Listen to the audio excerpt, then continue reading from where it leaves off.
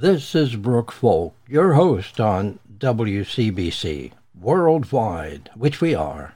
Celestial Broadcast Communications. It is what it sounds like. Celestial communications as from angels from the highest celestial realms.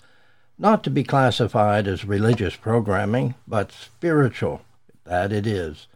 Angels are not respecters of dogmas and creeds of orthodoxy.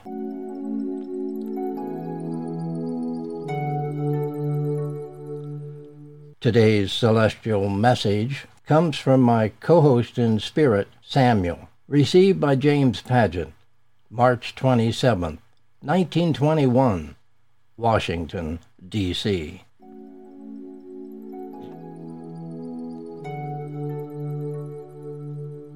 Let me write a few lines tonight, as I have not written you for a long time, and desire to tell you of the scene that was depicted to you tonight by the words and music at church. I was present at the time of the crucifixion of Jesus and saw all that took place, and the wonderful display of the forces of nature that were presented to you tonight in the drama of the crucifixion.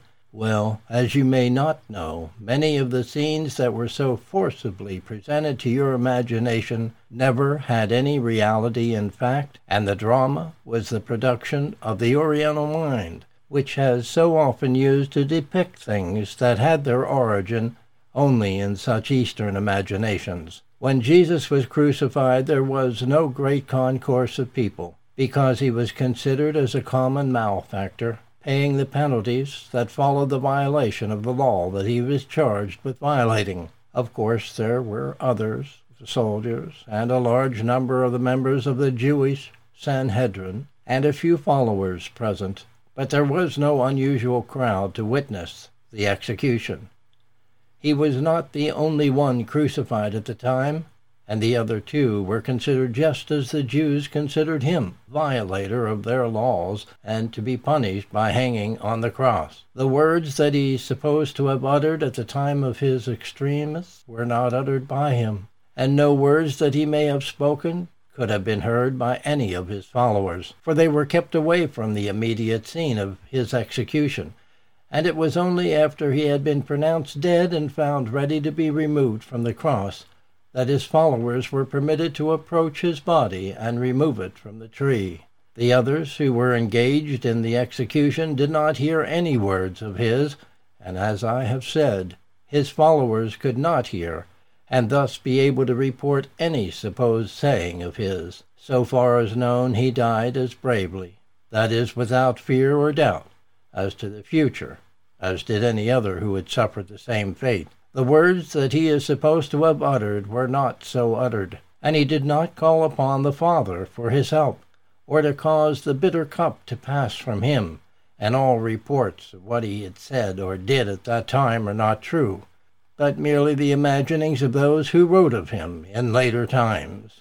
There was no sudden breaking up of nature, of things material, and the accounts of the graves opening, and the bodies arising therefrom and being seen and talked with in the city are purely fiction, and have no foundation in fact. I know the Christians of today will not be ready to receive these statements as true, because of the long years of belief in these things that have obtained during the centuries. Why men should want to believe in these representations of things that never happened, it is hard to understand, for in themselves that have no significance except the mere endeavor to make as dramatic and impressive on humanity the wonderful circumstances that they allege surrounded the death of Jesus.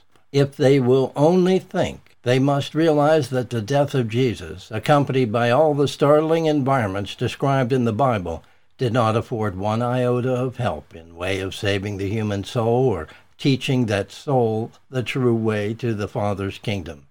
His life is what had the effect, and not his death. And the sooner men learn that truth, the sooner will they learn the fact that no death of Jesus could save them from themselves, or show them the way to the celestial kingdom. I know that men will not want to believe what I have written, and continue in their belief that all the tragic circumstances surrounding the death of Jesus, and I suppose that this belief will continue with them for a long time to come.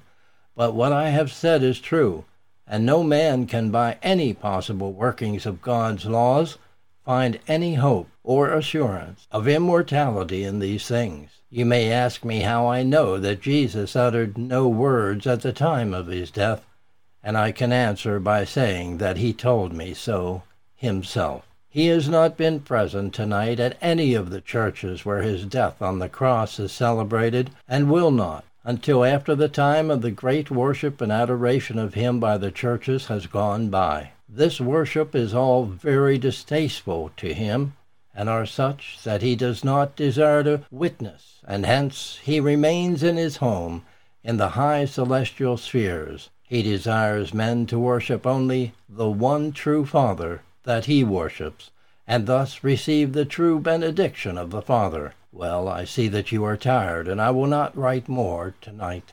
With my love, I will say good night. Your brother in Christ, Samuel.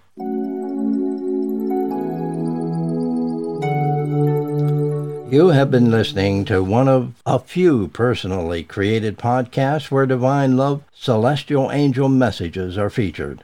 For more information, visit DivineLoveSanctuary.com and new-birth.net. This is Brooke Folk, a divine love-lit soul for you on WCBC.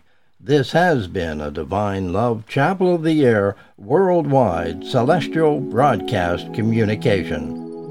WCBC.